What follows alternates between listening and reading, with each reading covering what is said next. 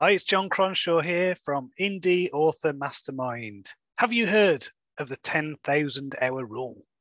According to Malcolm Gladwell, it takes 10,000 hours of deliberate training to reach true expertise.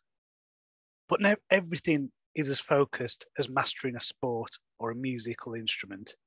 Indeed, I would say that for most people who succeed in life, the 10,000 hour rule is bunk. What we need is to be better than average, not at one thing, but several. Scott Adams calls this skill stacking. It's the idea that your set of skills are worth more than the sum of their parts.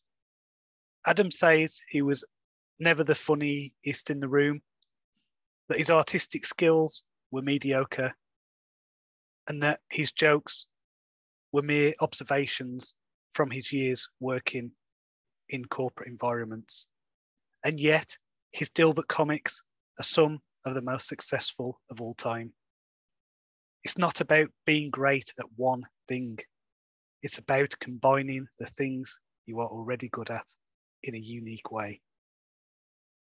I've had something of a zigzag career, ranging from academia to finance, DJing to journalism, student mentoring to fiction writing. And the skills I've gained help me every day.